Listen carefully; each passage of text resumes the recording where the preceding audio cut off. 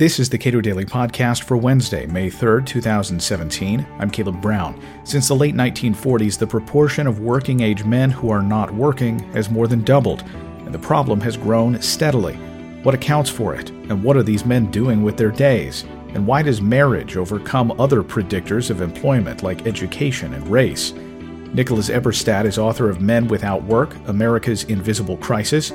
He says the public policy response isn't clear, but the crisis deserves more attention than it's getting. When did demographers and economists begin to discover that this was a serious problem with no clear answers? I would say that in the labor economics literature, articles started being published in the early 1980s saying, gee, there's been a decline in workforce participation for prime-age men in America over the last 15 years. That's odd. Well, I guess it'll just a blip. And then in the early 90s, people said, yeah, this is still going down, but it's so anomalous it's going to turn around. And we kept on hearing in the expert literature that this is odd and not the way that the real world is supposed to work, so it's probably going to turn around. And here we are 50 years later, and it's still getting worse. Does the data with respect to labor force participation for these prime-age men, does that move or spike with economic cycles? It's an excellent question. The damnedest thing is it's almost a straight line from 1965 to today. If I were to show you the decline in labor force and workforce participation for men 25 to 54, the so-called prime working ages, you couldn't tell me what were recession periods. You couldn't show me the Great Recession, the crash of '08. You couldn't show me the boom in the 60s. You couldn't show me the boom in the 90s. It's almost a straight line. Now that's if you're looking at the broad sweep of the data. Exactly. If you're looking at the last 50 years, it's almost a straight line. And knowing when the recessions were or when growth was gives you no additional information. So that doesn't sound like a demand-driven phenomenon. If you look at work rates, as opposed to labor force participation, then you can see a bit of the business cycle. What happens when you look at work rates is you have a recession, the work rate drops. Then it kind of struggles, and then there's another recession, it drops further. It's a ratchet effect. The strange thing is the flight from work, the exit from the labor force has been basically monotonic for 50 years. And that isn't supposed to happen when economic factors are driving a phenomenon. All right. So if economic cycles don't seem to be over the long stretch correlated with this trend, what explains it? Well, of course, we know that globalization, the decline in manufacturing, outsourcing, all the rest, we know that has had an effect. We know that has had an effect on demand for work in all of the rich societies. It's just how big an effect this is compared to other factors. So one of the other questions has to do with the willingness or unwillingness of men to work, or to work at given wage rates.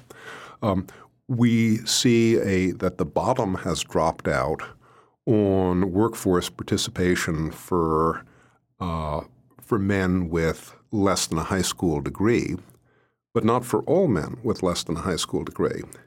Not for married guys. Married guys with less than a high school degree still have the same participation rates in the workforce as college-educated guys. So there's something else going on there.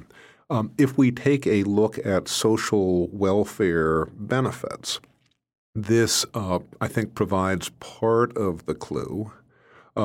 My book, Men Without Work, shows that almost 3/5 of the 7 million guys today who are between 25 and 54 and neither working nor looking for work, almost 3/5 of them report that they're getting at least one disability benefit. A bunch of them are getting 2 or more disability benefits. That doesn't provide a princely income by any means, but it does provide an alternative to work. So there's the supply aspect of this. The part that I would say has been way too ignored is what we'd think of as institutional barriers preventing people from going to work. That's where crime and punishment comes in. I show in this book that basically something like 1 out of 8 adult men, not behind bars, in our general civilian population, 1 out of 8 adult men has a felony in their background today. It's a kind of an invisible population because the government doesn't regularly collect or publish information on this phenomenon. I further show that guys who have been to prison are way more likely to be out of the labor force than guys who, quote, only have an arrest. And guys who, quote, only have an arrest are way more likely to be out of it than guys who have never had trouble with the law. And that's for guys of any age, any ethnicity, any educational background. That's just a determinative factor across society. That, I think, is the missing piece there. We put those 3 together, and then we get an appreciation of how we got to where we are now. If having a felony conviction on your record is something that is, helps us piece together some of the evidence about this, what do you make of movements to, say, ban the box, as they say, where people are asked typically on employment applications to list whether or not they do have a felony? I can tell you what the correlations are. I can't tell you what the causations are. So is the reason that there's been so much worse performance for people who've been to prison, is that because they're being discriminated against? Is that because they've lost skills in prison? Is that because sort of people who get in trouble don't make very attractive job candidates? I can't tell you any of that. And that's a roundabout way of getting to the ban the box question. I don't think that I'm the expert who can give a very informed opinion about what the particular policy reforms should be here. What I would observe is that thanks to our federal system in the United States, we have a magnificent laboratory where we can try all sorts of different things, including ban the box, including other sorts of criminal justice reforms, and try them out. And let's keep the data on them and let's see what works, and then we can learn. But right now we're in this horrible position where we can't have evidence-based policies because we don't even collect the evidence. Many states have pretty extensive occupational licensing requirements. Many of those states with extensive occupational licensing requirements make it pretty much a non-starter for you to get a license if you have a conviction on your record. Do you have any inkling about what that ought to tell us? Oh, I think you've asked and answered your own question. I think those sorts of restrictions just on a philosophical basis are anathema. I don't think one has to go very far beyond the first class or 2 of Economics 1 to guess what sort of consequences they're going to have on employment. You said that marriage trumps race and trumps a number of other things. What makes marriage such a powerful predictor? Isn't that an interesting question? What we can see in the data that I present in this book, in Men Without Work, is that even though African Americans are much more likely than America as a whole to be out of the labor force if they're prime age men, married black guys are decidedly more likely to be in the labor force than unmarried white guys. So we've overcome the ethnic disparity there through the instrument of marital status. There's a small mountain of social science research over the last several generations which suggests that there are all sorts of positive associations between marriage and different sorts of socioeconomic outcomes and even psychological outcomes. People have wondered if this is where the causation is in this. Is this just an association? I mean, I think at this point we can be fairly confident that marriage itself seems to bring with it a whole bundle of attitudes and motivations that may distinguish people, and that marriage itself may also to some degree be transformative. And this isn't to get Ozzie and Harriet on you. I mean, the real world can't be sugar-coated, but there's a lot of really interesting evidence out there. So marriage, criminality, and the propensity to be seeking work, which is probably a pretty good predictor of finding it. It seems that patience might be something that would predict all of these. Stick-to-itiveness, persistence, exactly as you say. We get a hint of this when we look at the distinctions or the differences in workforce participation between immigrants and native-born men. What everyone thinks, it's not that easy to get to America if you aren't born here. So it's a self-selecting group already. It's already a self-selected group, and no matter what ethnicity, foreign-born men are decidedly more likely to be in the workforce than native-born Americans. Here, once again, foreign-born blacks are more likely to be in the workforce than native-born whites. So immigration, like marriage, is a predictor which shows a whole lot of things about people's attitudes and motivations, and not surprisingly, therefore also about outcomes. You make a point of saying that the unemployment rate, as it's currently constituted and widely reported on a regular basis, isn't capturing things as well as labor force participation. You know, each of these rates, they have different components. They're made up of a bunch of different things, and they're useful in their own ways. But is it time to replace the unemployment rate as sort of as a standard measure? Well, each month's job report comes out with a ton of information. The participation rates, the inactivity rates, the unemployment rate, all sorts of other stuff too. It's our misfortune that the American media clings like a shipwreck victim on the tidbit of the unemployment rate, because the unemployment rate was a wonderful indicator of labor force distress during the Depression, if you could get the numbers, because there were really no alternatives for men who are of working age besides having a job or looking for one. Now that we have a third status, neither working nor looking for work, and now that that third status has 3 times as many people in it for guys in prime working ages as unemployed guys, the unemployment rate is pretty uninformative. If you go to Wall Street, if you look at the business news, if you look at the way that things are reported there, people don't pay attention to the unemployment rate. They pay attention to the jobs numbers that are being created or the labor force participation rate. It's not the unemployment rate that makes the stock market bounce around. One of these questions that I had bouncing around in my head when I was listening to your talk was, what do unemployed men do?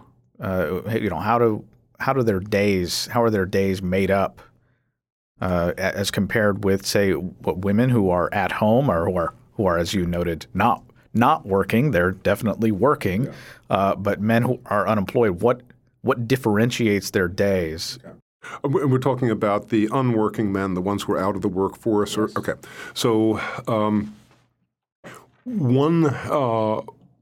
One of the characteristic differences between unworking prime-age men and unworking prime-age women is what we might call a care chasm. When you ask guys who are out of the workforce in their prime ages, how come are you out of the workforce? 2, 3, 4%, something like that, say that they're home caring for people. When you ask women, it's 10 times that high. It's like 40%. It's almost 40%. And, basically the proportion of men who are staying home out of the workforce to care for people is a rounding error. It's a huge cultural divide between guys and girls. What this also means is that the whole rest of the profile for men and women look kind of different. When you parse out the adult students from the unworking male pool, the people who are studying to get back in the get a job, get back in the labor force, and you just look at the ones who have neither employment nor in education or training. Those guys don't do civil society, at least according to their reports and time use surveys. They do very little in the way of religious activities, volunteering, charitable work, any of that stuff. They do surprisingly little in the way of caring for children or others in the home, despite their abundance of time. Very little housework. What they mainly your book notes that men not in the labor force report about doing the same amount of household care as employed women. Exactly, who are the most time-scarce people in the working age society. And so what they mainly do is report that they're watching, that they're doing TV, movies, whether on televisions, using DVDs, internet, whatever it is, for about 2,100 hours a year. And as I think I may have mentioned in my talk, this isn't in my book, a recent study by Alan Kruger of Princeton suggests that about half of these men not in the labor force almost half are taking pain pills every day. That makes the tableau look even kind of more grim than just the time use survey stuff.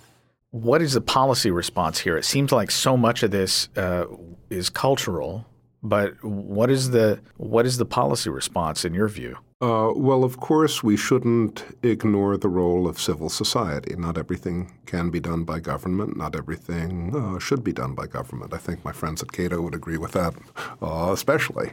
If we're going to look at the governmental aspect of this, I'm not very deep in 12-point programs or whatever in this book of mine. I talk about this in very thematic ways. I'd say that 3 areas I'd suggest looking at would be revitalizing business, and in particular small business, so there's more job generation, job creation, overhauling our deeply dysfunctional disability programs, and paying attention to the invisible 20 million people in this felon archipelago we have in the United States, people who've been convicted and are not behind bars and are kind of consigned to the shadows statistically. None of this is going to happen overnight.